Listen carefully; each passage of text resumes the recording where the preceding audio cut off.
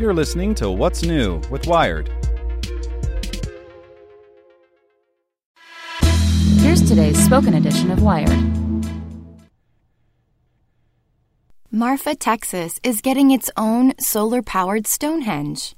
Over the past 6 months, on a patch of desert ranchland outside Marfa, Texas, one man's mysterious vision has been taking shape. First, 9 massive chunks of quarried black marble were trucked in from northern Mexico and craned into a circular formation echoing Stone and Bronze Age erections in the British Isle. Next, one of the megaliths, the King Stone, was outfitted with a state-of-the-art solar array. At the same time, the other 8 were carved to integrate LED lights and speakers. Soon, during a full moon, it is foretold, the whole thing will come to life. According to artist Harun Mirza, the layout of the stones was inspired by a 4,000-year-old site in Derbyshire, England, known as the 9 Ladies.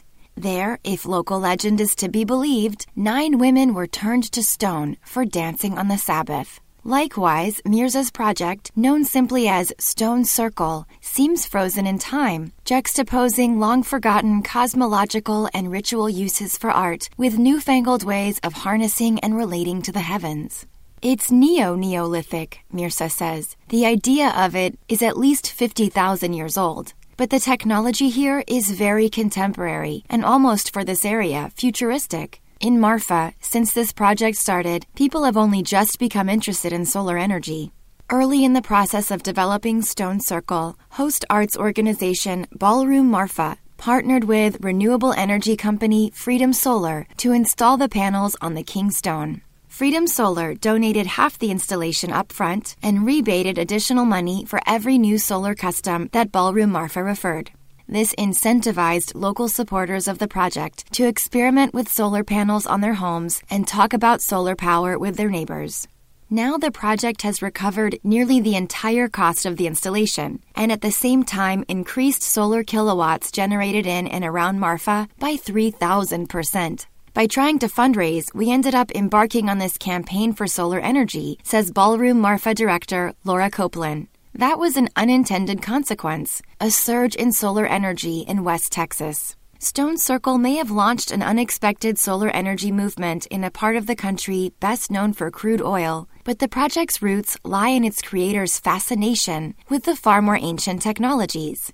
Mirza, 40, grew up in the UK as a child of immigrants and became fascinated by the circles as an adult, touring archaeological sites with his now wife. It's clear that they were referencing celestial objects, Mirza says of the ancient builders of sites like Stonehenge. But why? Whether it was ritualistic, whether it was a science experiment, or whether it was other reasons, is kind of unknown. As his art began to focus on the applications of modern technology, earlier this year he was an artist in residence at CERN, the research center in Switzerland that hosts the Large Hadron Collider. Mirza latched onto the mystery of how and why the ancient sites were built. He also began to think about how humans, 10,000 years from today, might similarly puzzle over our era's most cutting-edge constructions.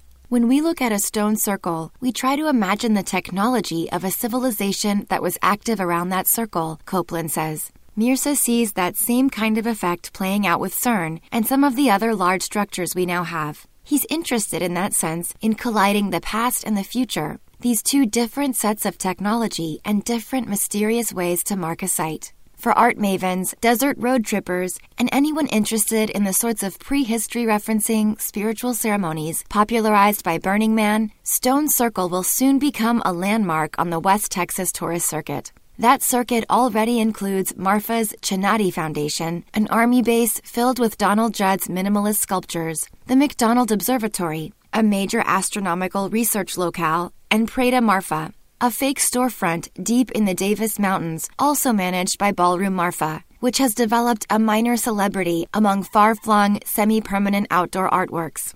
Mirza's work, however, won't be the only massive rock formation in that part of the country. Odessa actually has a Stonehenge replica.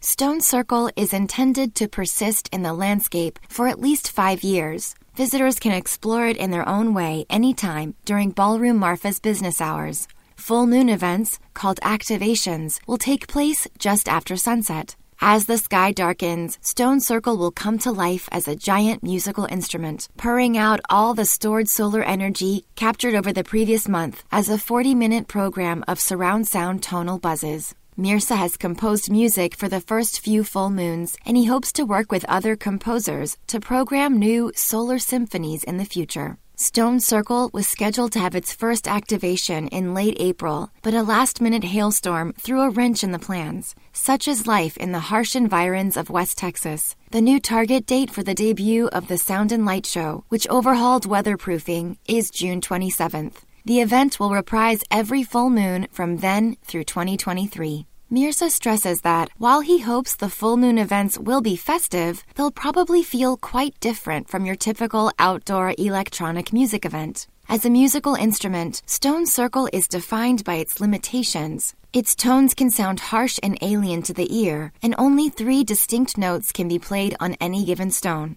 The musical result will be more Close Encounters of the Third Kind than Daft Punk. I don't think these compositions are going to be party, Mirza says. I think it will bring people. I hope it brings people. But I don't really know what culture is going to form around it. I don't necessarily hope or expect people to come here for a rave. I think it might be a bit more contemplative than that.